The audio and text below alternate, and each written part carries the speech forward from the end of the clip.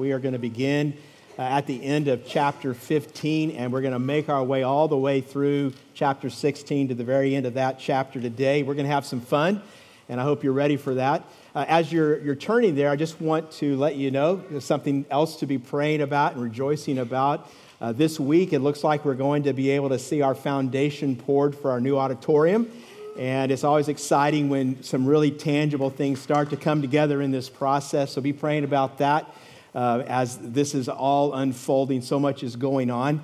As that is happening, we have mailed out to everybody our next gen contribution statements, just so we are all aware of where we are. And we do this because it's important for us as we get closer and closer to opening this new auditorium of ours. Our continued faithfulness in giving is going to be even more vital. Some of us have received a tax refund recently, and I hate to remind you that today is April 15th, but we can rejoice anyway, right? And you may be in a place, maybe that's the reason, maybe there's another reason where you're able to accelerate your next-gen giving, or maybe just to catch up. And we just want to remind everybody, as we are able, that we can stay faithful and we can maintain this pace that we're on so that we can run this race of next gen all the way to the very, very end. Well, Acts, the book of Acts, is about being sent. And historians tell us that the spread of Christianity is actually one of the most phenomenal events in all of human history. We know that by the year 325 A.D., over half of the Roman Empire had become Christians.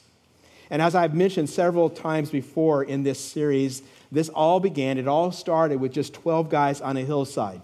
No money, no power, no influence, no status in society. All they had was the absolute conviction that Jesus had risen from the dead. All they had was the knowledge that a strange power had been poured into their lives called the gift of the Holy Spirit. So how did this happen? How did this transformation take place? Well, as we have been seeing, the key is that every single person in the church, not just a few leaders, but every person was carrying the message. All through the book of Acts, I've been pointing this out to you. Luke seems to go out of his way to show us that it is ordinary people primarily, not just the ordained apostles. They are the ones who are being sent, going out, spreading the message. Noted church historian Stephen Neal once wrote, "There is nothing more notable than the anonymity of the early Christian movement." Now, I say all that to point out that our passage today shows us how God changes lives. And I want you to see as we work our way through these verses that God changes lives mostly through ordinary, anonymous people just like you and just like me. I want to show you 5 ways that God changes lives this morning. And here's the first one. You can write this down on your message notes. God changes lives even when his followers fail. Now, this may surprise you, but the church advances not because of who we are, but because it is God's plan, and God is so amazingly sovereign, he can still accomplish his plan even when we fail. Aren't you glad? Well, look at what Luke writes beginning in verse 36 of chapter 15. Sometime later, Paul said to Barnabas, "Let us go back and visit the brothers in all the towns where we preach the word of the Lord and see how they are doing." Barnabas wanted to take John, also called Mark, with them, but Paul did not think it wise to take him because he had deserted them in Pamphylia and had not continued with them in the work. They had such a sharp disagreement that they parted company. Barnabas took Mark and sailed for Cyprus, but Paul chose Silas and left, commended by the brothers to the grace of the Lord. He went through Syria and Cilicia, strengthening the churches. Now, as we saw last week, Paul and Barnabas, they come back from Jerusalem with the Jerusalem Council's decision. They get right back to work in Antioch, sharing the gospel. And then sometime later, we don't know exactly how long, Paul decides that it would be a good idea to return to the churches that he and Barnabas had established on their first missionary journey. And see, as they make their plans, they get ready to do this, something happens that may surprise us at first. These two incredible, very godly leaders have a conflict, and they can't resolve it. And it escalates to the point of sharp disagreement, as Luke puts it. Barnabas wants to take John Mark with them, but Paul says, no way, because he deserted us on our first journey. Barnabas is the encourager. He's also John Mark's cousin. He wants to give him another chance, but Paul says no, and they can't agree, and they eventually decide to go their separate ways. And I want to say to you this morning, this should be incredibly encouraging to us. You say, why? Well, I'm encouraged because if Paul and Barnabas had conflicts they couldn't get past, there's hope for me, and there's hope for you. See, we idealize the church sometimes. We think that the church is the place where all the angels fly around all the time. Some of you think that I have the easiest job in the world. I don't, because I have to pastor you guys. And I have to pastor me. You know, people have problems. People have issues, and we just see this here. I want to observe a couple of things. The first is just to point out the Bible's realism. You know, a lot of people who haven't read the Bible and read it carefully like to say the Bible is idealized and unrealistic, kind of a fantasy, but that is just not true. The Bible is always honest about God's followers, sometimes brutally. And there is no idealized relationships here. I mean, we just see really an example of what we like to say around Southlands all the time: no perfect people allowed. And this is why we all need God's grace. This is why we all need to give each other God's grace. This is why if you have a problem in a church and you decide, I'm just going to leave and go somewhere else, that's usually a very bad idea. Because when you go somewhere else, you always do one thing. You always take you with you. And when you get there, there will be problems there as well. See, the Bible is so realistic, and we can just have encouragement that God is still at work, even when we get in conflict, even when we fail. Now, I want to point out something about what Luke writes here. Maybe you kind of notice this. Luke doesn't really give any signal as to who is right in this conflict. It's possible that Paul or Barnabas had more of God's heart in mind here, but we're just not told.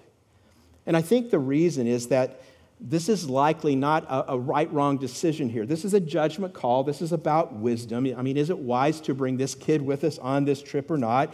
Do we give him a second chance? Does he need to wait longer? Sometimes the Bible doesn't tell us exactly what we're to do. Sometimes we simply have to apply wisdom. And then second observation we see here is God's sovereignty over our conflicts. See, God is always at work, even in the midst of human failure, even in the midst of human weakness, even in the midst of human sin. See, God in his providence, he's so sovereign, so powerful, he can use even conflict and division to advance the gospel. Now, I'm not saying those are good things. I'm not saying it's necessarily a good thing that Paul and Barnabas separate, but we can say what happens. And now we have two missionary teams. Two missionary teams result. God is multiplying his kingdom even when his followers fail. You also should understand that this conflict here doesn't mean that Paul and Barnabas never speak again. In fact, you can go over to 1 Corinthians 9 and you'll see that Paul calls Barnabas a partner in the gospel.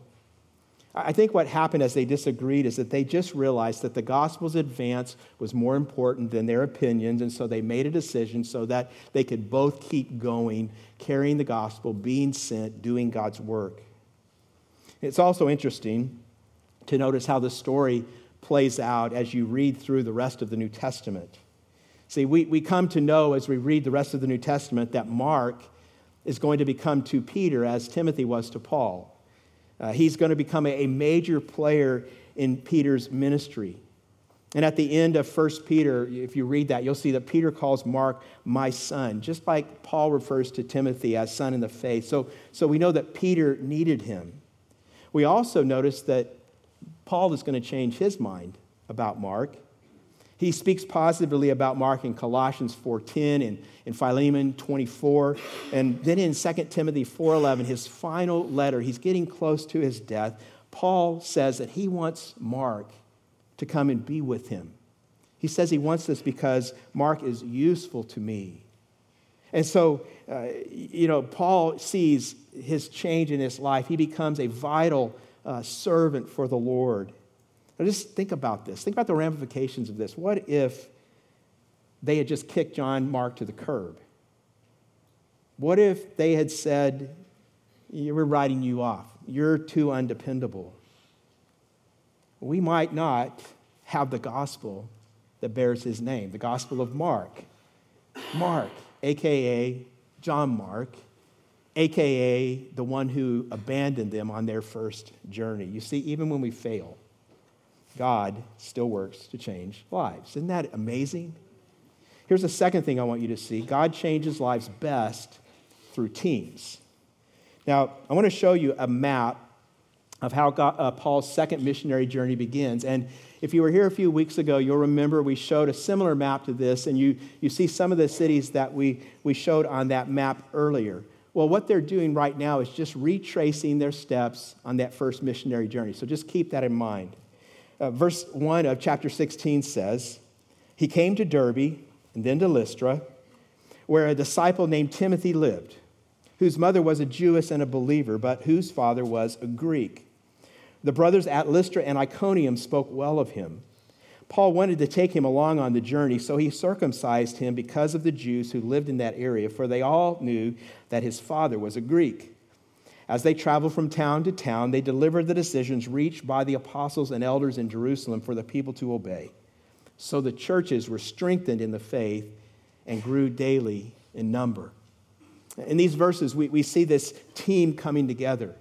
Paul and Silas, they head out on this second missionary journey, and on their first stops, they get to Lystra, and they want to add another person to the team. They want to add Timothy. Paul had probably led Timothy to faith when he had been in Lystra about 5 years earlier. This may be why Paul calls Timothy his true son in the faith. Now, we know from these verses that Timothy's mother also had trusted Christ on that first trip of Paul's. We know from other places that she had been training Timothy in the Old Testament scriptures all of his life. But Luke points something out. His father was a Greek, and the way he phrases it, it suggests that Timothy's father was not a believer. Timothy shows this real spiritual maturity, so much so that the believers in two different cities, 20 miles apart, were speaking well of him. This great reputation. Paul says, "I want you on my team." I want to pause here and just point out that one of the lessons we need to draw is one we talk about quite a lot around Southwinds. It's we're not meant to live the Christian life or do the Christian mission alone. God doesn't want us to do that. When Paul loses Barnabas, he finds another partner in Silas. Paul and Silas go out, and they soon add Timothy. And we don't know necessarily the specifics, but each man would have brought different gifts, different strengths to this team. Each man would have supported and encouraged each other along the way. They were better together. This is why we're constantly encouraging you, exhorting you, get in a small group. You need to be in a group with other people. It's why you can sign up for a group if you're not in one when you leave today. It's why our women's ministry is having a connect event here on the campus, 6 o'clock this evening for women. If you're not in a group and you don't know how to get connected, we need to serve with other people. We need to be in fellowship with other people. Now, Paul wants Timothy on his team. But in order for that to happen, something unusual needs to take place. It's in verse 3. Did you notice that? It says that Paul circumcised Timothy. Now, that may confuse some of us after last week's study of Acts 15. Maybe some of you are wondering what's going on here. I'm thinking this had to be one of the strangest conversations in all the history of mentoring. "Hey, Timothy, I want you to go with me. Everybody says you're great." "Okay, what's it like, Paul?" "Well, they throw rocks. You better bring a helmet." "And oh, by the way, Timothy, I'm going to need to circumcise you." "Paul, I think I'll stay in Lystra." I mean, this is a full-grown man. So what's up with this? I mean, we saw last week, Paul argued strenuously that you don't have to be circumcised. In other words, you don't have to become Jewish to become a Christian. Did Paul change his mind? Is Paul being inconsistent here? The answer is no, and it's actually pretty straightforward. This is not for salvation, it's for mission. Not for salvation, it's for mission. Look again at verse 3 and notice that word because. Because. Paul circumcised him because of the Jews who lived in that area, for they all knew that his father was a Greek. So rabbinic law taught that if your mother was Jewish, then you were Jewish, even if you had a Greek father. But evidently, all of the Jewish people knew that Timothy was uncircumcised. I was thinking about this week, and I just kind of wondered why or how. Why would you know that? But evidently, everybody knows. Some things the Bible doesn't explain to us. And so it was a problem. And just think about what Paul's strategy is. In every city, where does he go first? Well, he goes to the synagogues, and he knew that Timothy would constantly be offending the Jewish people if he didn't get circumcised. So this is a matter of missionary strategy, a matter of respect to Jewish scruples.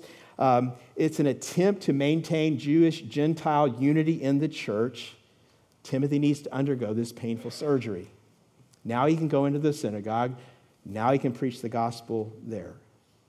Now, what this tells us today is just an example of what Paul talks about in Corinthians when he says we need to become all things to all people so that by all means we might win some.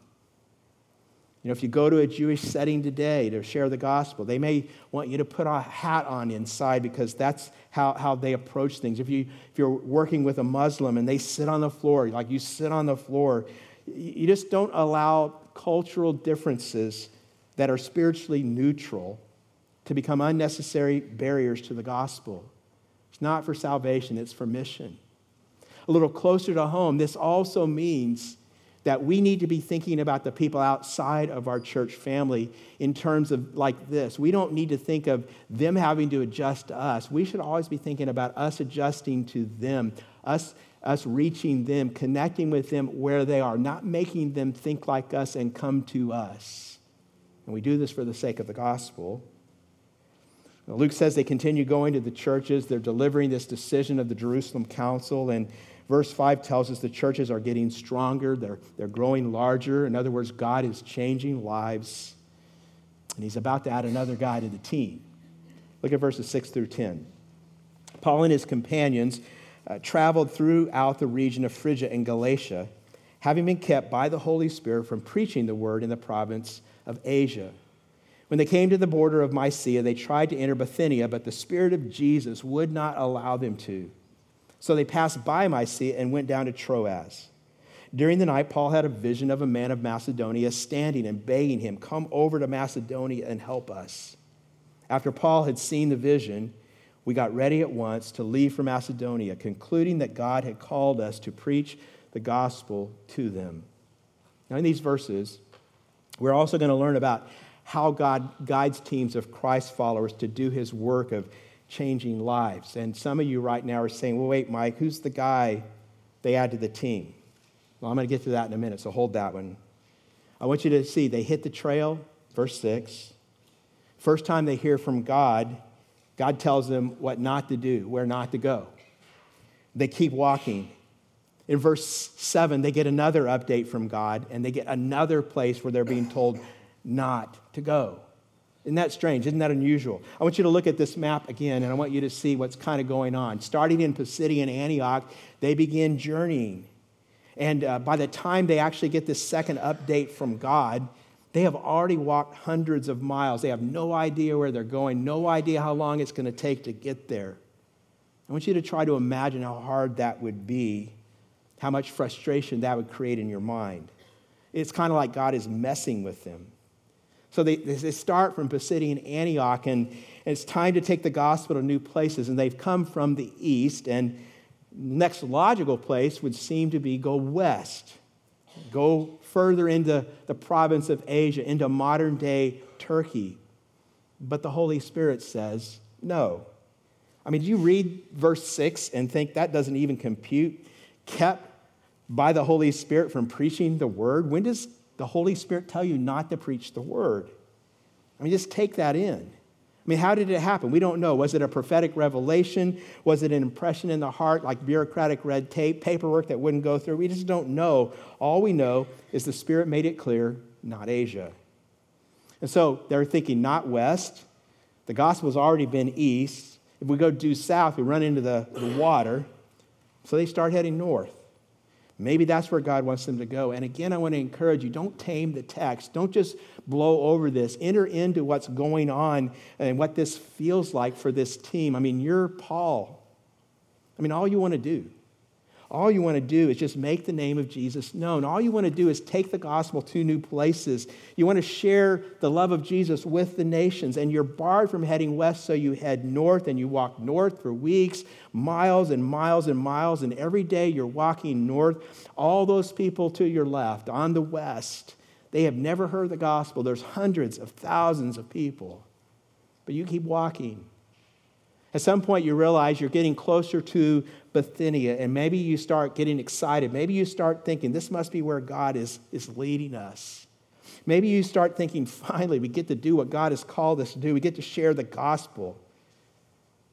But then in verse 7, we see those words, the Spirit of Jesus doesn't allow them. He says no. I mean, where are you going to go now? Can't go north, can't go west. The gospel's already been east. What are we going to do? Well, it's almost comical if you look at the map and you understand the different regions that are there. They head in a westerly direction, and they walk along a line that's kind of right between the border of Bithynia and Asia and Mysia, and they're sort of like balancing on this balance beam, and they just keep walking, and they keep walking, and they go all the way until they hit a dead end and can't walk any farther because they've run into the Aegean Sea. Have you ever felt like that? Have you ever found yourself thinking, God, I'm just out here trying to obey. I'm just trying to be faithful. I'm just trying to do the right thing. I want to glorify your name, make Jesus known. And yet, I just keep running into these obstacles. And God, I'm so confused. It sort of feels like you're the one who's throwing the obstacles up. But it's finally there in Troas, which is actually near the site of the ancient city of Troy. On the coast, on the beach of the Aegean Sea, God comes with revelation. After hundreds of miles of obedience, God opens his mouth and speaks, and this time he gives a vision. It's a vision of a man in Macedonia who is calling and beckoning, who's begging, come here, this is your next step. It's been known ever since as the Macedonian call. And the team doesn't recognize it yet, but God is directing them to plant the gospel on a new continent of Europe. It's just another step, a huge step in the fulfillment of the Great Commission, God changing lives. And it shows us we move, but God gets to steer. We plan, but God gets to direct our plans, and God can change our plans, and God can stop our plans. God can do whatever he wants to do. Amen? Some of you still remembering, what about the fourth guy? You said there was a fourth guy in the team. I don't see anybody named here. Well, let me tell you right now, if you haven't figured it out yet, his name is Luke. His name is Luke, the author of Acts. You say, well, Luke's name's not in these verses. Well, if you read verses 6 through 10 and pay attention to the pronouns, what you will see is in verses 6 through 9, the pronouns are all third person. They. And then in verse 10, all of a sudden, we get a we. And scholars believe that Luke shows up somewhere around this time and joins the team. He's going to be with them for some time in the book of Acts. Now, just think about all this. If God can take some of the greatest missionaries the world has ever known and have them spend months backpacking, hiking around Western Turkey, can we maybe learn something about how God works and about how we need to submit to God's will? And how we shouldn't make it about our plans. We need to be led by his Spirit and not by our assumptions. Just to kind of flesh this out a little bit more, I want to point out to you some ways that God guides us that come from this text. And many of us have experienced things like this. Notice in these verses that we see God guiding through closed and open doors. Sometimes God says yes. Sometimes God says no. Has anybody ever had that happen to them? God ever said yes to you? Raise his hand right here. Go ahead. Has God ever said no to you? Raise that hand, the other hand. Raise both your hands right now. There's no reason for that. I just wanted to see you do it. God just deals with us like that sometimes, right? Sometimes it's yes, sometimes it's no. Sometimes the door's closed, sometimes the door opens. We don't always know because God is God and we're not. We also see God guiding through circumstances and careful thinking. We pay attention to circumstances, but circumstances aren't infallible. We also need to think those circumstances through. And in verse 10, there's this word concluding, and this Greek word has the idea of putting the pieces of a puzzle together. So they gather the information and they think about what they're seeing, and then they draw conclusions. And then the third thing, God also guides personally and interpersonally. So we typically think of God leading us individually, like internally as we pray.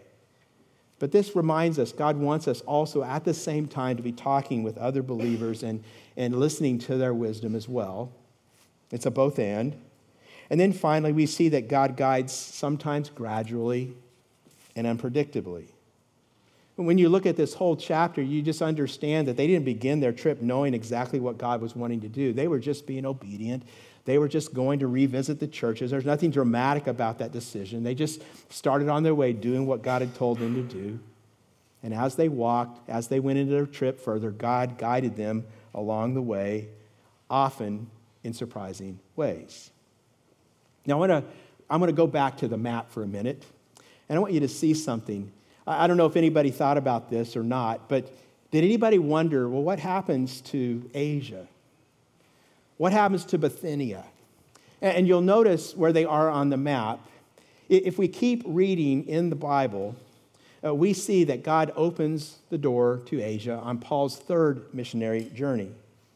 Paul goes and he plants the gospel in the city of Ephesus, this enormous city, capital city, very significant place. But then we might wonder, what about Bithynia? What about Pontus? You know, you could go to your Bible map sections, you could look at all of Paul's journeys, and you're never going to see Paul going there. What did God forget about them? But if we read the whole New Testament and we get ourselves down a ways to the very first verse of 1 Peter, we get a clue that God was up to something else. Here's what it says. Peter, an apostle of Jesus Christ, to God's elect, strangers in the world, scattered throughout Pontus, Galatia, Cappadocia, Asia, and Bithynia. God knows what he's doing. God knows how to get the runners around the bases. God has a plan, and he was, for whatever his reasons were, we don't know, he was moving Peter to that region. He got the gospel there. He was changing lives even there. Third way God changes lives. Write this one down. God changes lives by sovereignly opening hearts to the gospel. Look at verses 11 and 12. From Troas, we put out to sea and sailed straight for Samothrace, and the next day on to Neapolis. From there, we traveled to Philippi, a Roman colony, and the leading city of that district of Macedonia, and we stayed there several days. Now, again, I want to show you the next version of our map we've got up here so you see the rest of the trip we're covering today. They get in a boat. They sail, pretty short journey, over the Aegean Sea. They have an overnight stop on the island of Samothrace. They get up the next morning, sail again, this time to Neapolis, which is the port city for Philippi. And then it's just a short, like 8 to 10 mile hike into Philippi. Now, Philippi was a Roman colony. It was a very important city, leading city of that district of Macedonia. Philip of Macedon, who was the father of Alexander the Great, he had named this city after himself. The Romans had conquered it in 168 BC, and then they granted it the status of a colony in 31 BC. Maybe you could think of it sort of like San Diego. It's a military town. There's lots of military personnel there. There's lots of military veterans that have retired and settled there. And as a result, it is a very Roman city. We see that reflected in Paul's letter to the Philippians. And people would often call Philippi a little Rome. Now, we're going to see in the rest of this chapter, Paul and his team, they were there for probably several weeks. And while they were there, a number of people came to faith in Christ. But what Luke does for us is he kind of lifts up, singles out 3 of these people to tell their stories. And he's got some things he wants us to see. Let's look at the first story, verses 13 to 15. On the Sabbath, we went outside the city gate to the river where we expected to find a place of prayer. We sat down and began to speak to the women who had gathered there. One of them, listening, was a woman named Lydia, a dealer in purple cloth from the city of Thyatira, who was a worshiper of God. The Lord opened her heart to respond to Paul's message. When she and the members of her household were baptized, she invited us to her home. "If you consider me a believer in the Lord," she said, "come and stay at my house." And she persuaded us. So evidently, there was no Jewish synagogue in Philippi. And so Paul and his team do what they would naturally do, knowing Jewish culture. They knew if there wasn't a synagogue, that it was traditional for the Jewish people to gather by a body of water to have a kind of an informal place of prayer. And so they go to the river looking for that. And when they get there, they meet some women who are gathered. One of them is named Lydia. And Luke tells us that she was from the city of Thyatira, which is in the province of Asia. He tells us she was a dealer in purple cloth. Now, this may not seem like a big deal to us, but Thyatira was famous for its purple dye, and in this time it was a very expensive and therefore very profitable commodity. And she had gotten that market together, and she had sold her product, and she had made a lot of money. We are meant to understand that Lydia was a wealthy entrepreneur. We're told here that she owned a home, and this likely would have been her second home. She had one in Thyatira, another sign of her wealth. But despite all of her success, she was still searching for more. Luke says also that she was a worshiper of God. This is the term that's used for the God-fearers, like Cornelius, as we saw a few chapters ago. We are meant to see here that the gospel reaches the spiritually interested. There are people who have a spiritual yearning in their heart. They're interested in spiritual things. And you may be like this as you're here today. You may have someone in your life who is like this. The gospel is for you. The gospel is for them. Lydia listens to Paul teach the Bible, explain the gospel, and Luke tells us that at some point the Lord opened her heart to respond to Paul's message. What does this mean? It just means that the God of all grace opened her spiritual eyes so that she could embrace Jesus Christ as Lord. God worked in her heart, and he gave her new life as she heard the gospel. I also want you to be clear on how this happened. God uses the teaching of his word to open hearts. Paul was basically doing evangelistic Bible study. He was sharing the gospel from the teaching of the scriptures, and Lydia responds. There's also members of her household who respond. They get baptized. She invites the team to stay at her home. She's using her gifts, her resources. She's being hospitable. I just want you to notice as you read these verses that Lydia's conversion is very quiet. It's almost tender. There's not a lot of drama and noise going on here. It's almost like a flower blooming. God floods his grace into her heart, and it opens up. She becomes his child. Her sins are forgiven. And I know there are a number of you were saved just like this. And it may be. It may be. And I've been praying this week that it would be. It may be that God is saving one of you right now. That God is opening your heart right now. And if you sense God drawing you to him, if you feel pulled in his direction, if you sense that longing in your heart, I want to tell you right now, you can turn to him in repentance. Right now, you can ask him to forgive your sins. Right now, you can trust him for salvation. And right now, if you do that, you can believe and know that he's going to open your heart and he's going to receive you into his family and make you his child. That can happen right now. God is changing lives. He's always at work. Let me show you the fourth way God changes lives. It's in these next three verses. And this next story is very different. Write this down. God changes lives of people in bondage. Now listen to verses 16 through 18. Luke writes, "Once, when we were going to the place of prayer, we were met by a slave girl who had a spirit by which she predicted the future. She earned a great deal of money for her owners by fortune telling. This girl followed Paul and the rest of us shouting, "These men are servants of the Most High God who are telling you the way to be saved." She kept this up for many days. Finally, Paul became so troubled that he turned around and said to the Spirit, "In the name of Jesus Christ, I command you to come out of her." And if you hear a little note of irritation in my voice, I think that's really how he said it. I'll explain why. At that moment, the Spirit left her. Now, I want you to see this girl is the opposite of Lydia. Scholars say she's probably in her mid-teens. She's a slave. She has a demon.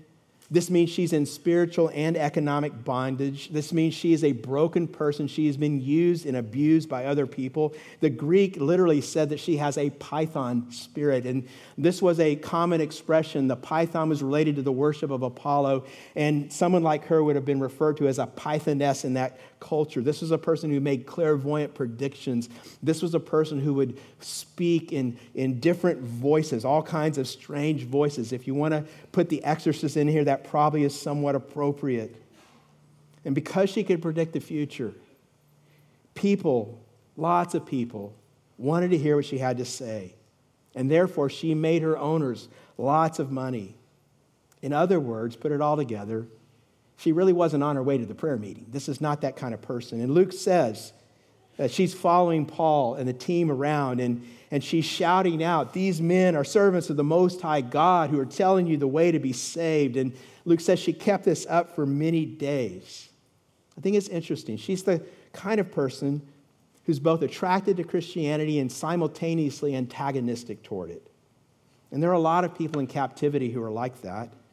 There's just something about the message that draws them, but they have all this anger and all this distrust, and it's just kind of seething within them. Verse 18 is one of those verses that makes me know the Bible isn't made up, because it doesn't say, "Finally, Paul, full of great compassion," or "Finally, Paul, tenderly, tearfully stroking your hair, saying, 'Oh, daughter of Eve, God loves you so very much.'" It doesn't say that. Luke writes more literally, Paul was greatly annoyed. Paul was peeved. Anybody know what peeved means? Anybody sitting next to a person who lives perpetually in the state of peeve? Yeah, some of you know exactly what we're talking about here. That's Paul. This is why he cast the evil spirit out of this girl. It was bugging the heck out of him. So how does she get saved? Well, it's very different than Lydia. Paul performs an act of deliverance. Empowered by the Spirit of God, he throws the demon out. And therefore, he takes away all the revenue she was making for her masters. Now, this is showing us how the gospel reaches the spiritually and physically captive. And some of you might have read the words that she said and thought, "Oh, I don't know why Paul's so irritated. She's speaking the truth." And yes, that is true. But here's the deal. Sometimes you don't want the advertisement you get from certain people. And what's going on here is Satan is trying to derail the team's work in Philippi by associating the gospel with the occult, with the demonic. And Paul says, no, this is not going to happen. He frees her with a word in Jesus' name. And in a moment, Jesus in power casts the demon out of this girl because Jesus crushes serpents. Write this down. God displays his power over all sin and evil. Even the sin and the evil that may seem to have power over your life right now, the power you can't get away from, the power you can't escape, the chains you cannot seem to break. He can set you free. Now, I want you to see as we're doing this how Luke is contrasting these two conversions. Lydia is wealthy, the slave girl is poor. Lydia would have been on the cover of Forbes. Slave girl, exploited, abused, trafficked. Lydia is religious and moral. The slave girl is broken and tormented. Lydia comes to faith through a quiet Bible study. The slave girl gets transformed through a dramatic power encounter. Lydia was presented with Jesus as the Messiah of Israel, hope of the world. The slave girl, she meets Jesus as mighty deliverer. Mighty deliverer. See, two different women, both brought to faith in Jesus. And it is a reminder to us that the gospel can transform any person, no matter what, no matter their history, no matter what they've done. The power that cast the evil spirit out of this girl, same power that opened Lydia's heart. It's the power of Jesus. I just want to say to you today, if you find yourself here chained by forces you cannot control, Jesus is really good at breaking chains. Jesus can set you free. Here's the last thing. God changes lives, and this will surprise you, through his followers' sufferings. Sometimes, and we don't like this one, but sometimes for the gospel to advance, God's sent people will need to suffer. And no one says amen. We don't like it, but it's true. Look at verse 19, and we'll read as we work our way through this last part of the chapter. When the owners of the slave girl realized that their hope of making money was gone, they seized Paul and Silas and dragged them into the marketplace to face the authorities. They brought them before the magistrates and said, "These men are Jews and are throwing our city into an uproar by advocating customs unlawful for us Romans to accept or practice." Verse 22. The crowd joined in the attack against Paul and Silas, and the magistrates ordered them to be stripped and beaten. After they had been severely flogged, they were thrown into prison, and the jailer was commanded to guard them carefully. Upon receiving such orders, he put them in the inner cell and fastened their feet in the stocks. Now think about it. All Paul and Silas are doing is trying to serve Jesus and help people. But setting captives free sometimes upsets the economy. And people who idolize money often react violently. Still true today. This is likely the first of 3 times that Paul is going to get beaten by rods. They take him to the jail. The jailer puts them in the inner cell. It's what we would call the dungeon. And again, you need to understand there were no prisoner rights back then. The dungeon, among other places, would have been the place, because it was lower, where all the sewage would drain. I mean, it was just nasty. I don't need to describe it any farther. He then goes on and he puts their feet in the stocks. And this is not to keep them from escaping. It is just to intensify their pain. So what do you do when you've been beaten to a pulp, when your back is lacerated and sticky with blood? What do you do when your feet are attached to a wall and you can't move and you're just in agony because your entire beaten, bloody body is cramping? Well, here's what Paul and Silas do, verse 25. About midnight, Paul and Silas were praying and singing hymns to God. I mean, it's just amazing, isn't it? Most of us, we would be upset. We would be mad at God. We would be throwing a pity party. But here are these 2 men beaten to the point of death, and they lift their voices to God in praise. And God shakes the earth.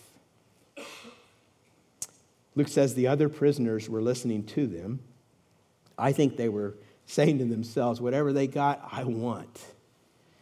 You know, people pay attention when you glorify God in pain. You know, when your life is good and you give God thanks, nobody really cares a whole lot about that. But when you show that God is your treasure, even in pain, and it's not about what God may give you, people sit up and pay attention. Verse 26, suddenly there was such a violent earthquake that the foundations of the temple the prison were shaken. All at once, all the prison doors flew open, and everybody's chains came loose. The jailer woke up, and when he saw the prison doors open, he drew his sword and was about to kill himself because he thought the prisoners had escaped. But Paul shouted, "Don't harm yourself. We are all here." Paul saves his life. Now we're meeting here the third person Luke wants to tell us about, the Philippian jailer. Who's he? Well, jailers would have usually been highly decorated Roman soldiers who, as a kind of retirement gift, were given a jail to run. It's how they made their living. He would have been an older man probably, and he would have been a hardened man in all likelihood. He would have been a cynic and a skeptic because of all the things that he had seen in his life. But this man is about to get saved because of 2 things. He observed Paul and Silas in their incredible joy in the midst of pain first. And then second, he was the recipient of their extravagant grace. See, Paul recognized what was going on. He recognized that God had appointed their suffering to reach this jailer. That's why he didn't run when the chains fall off.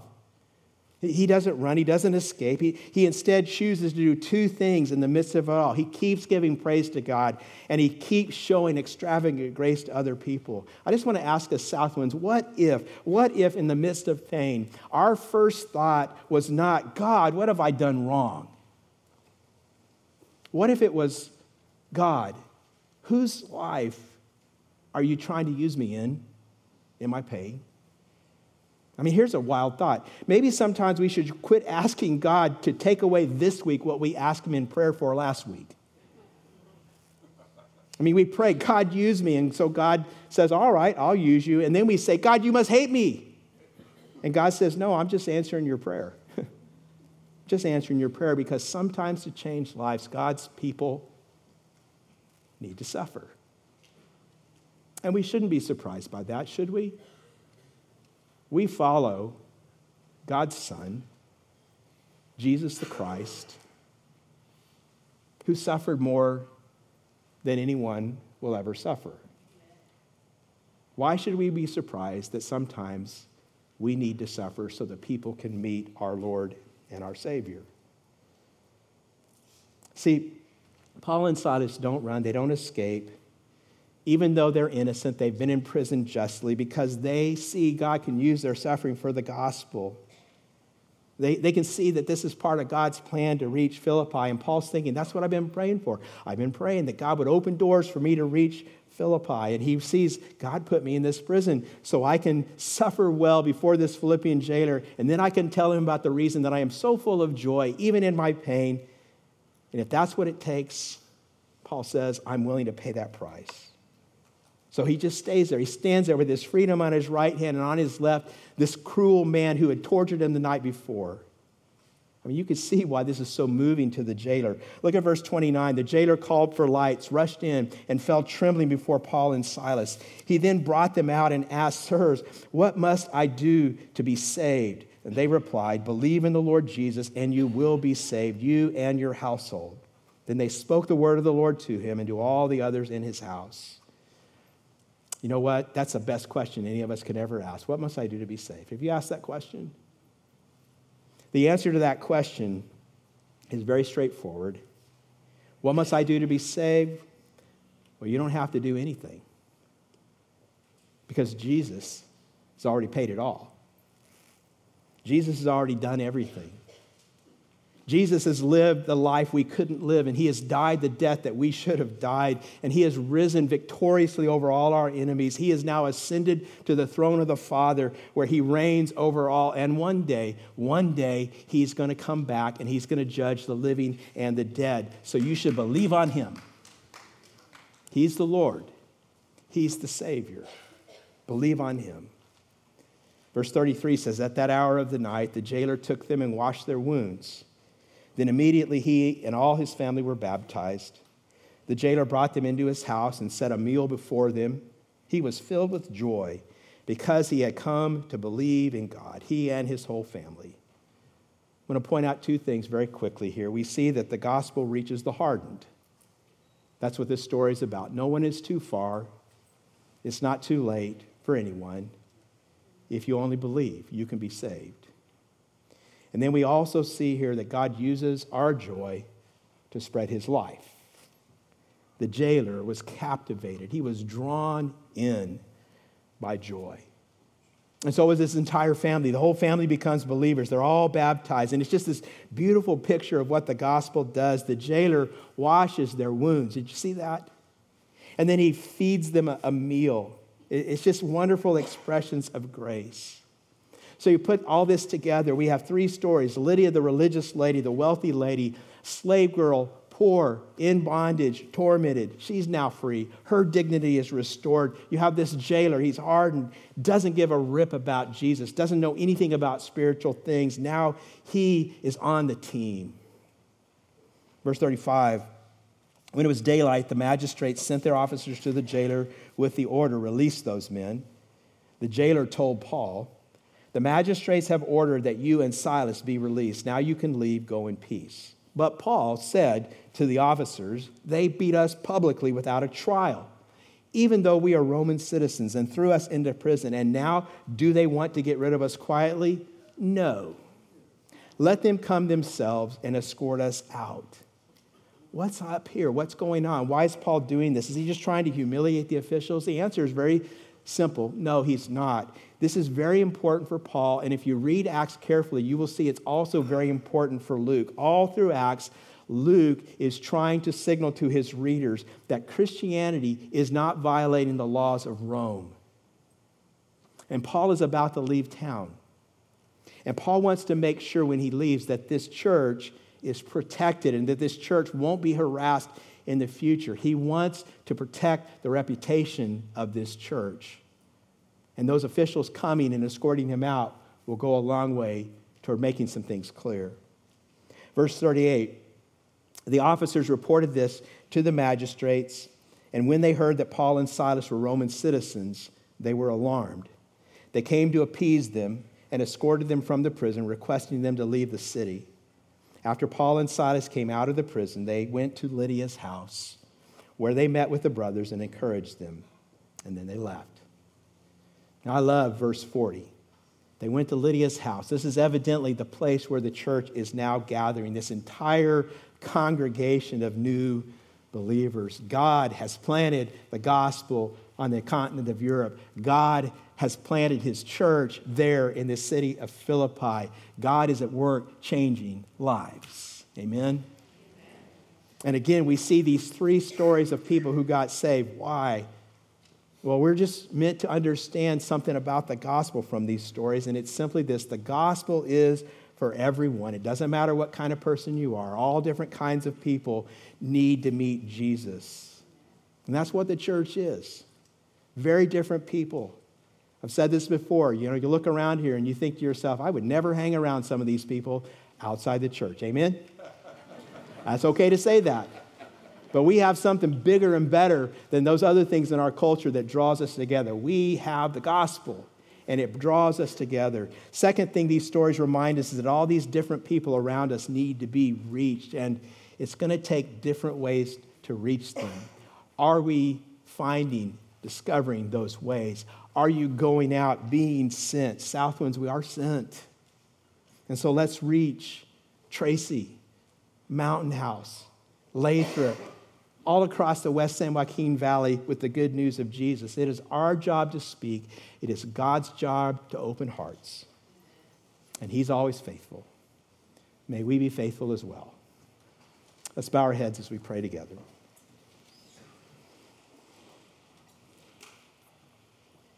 Father God, we confess today that you are good and that your plans are always good and just, even when we don't understand. And we rejoice today that you are always at work, changing lives through your gospel. Lord, for those of us who already know you, may we be faithful to share the gospel as you open doors. And Lord, for those of us who may not know you, may you open our hearts even now, even today, and may men and women across this room repent of their sins and place their trust in Jesus the Christ, the one who has loved us, who gave his life on the cross so that we might be saved. We pray these things now in his name, the precious name, the strong name of Jesus. And all God's people together say,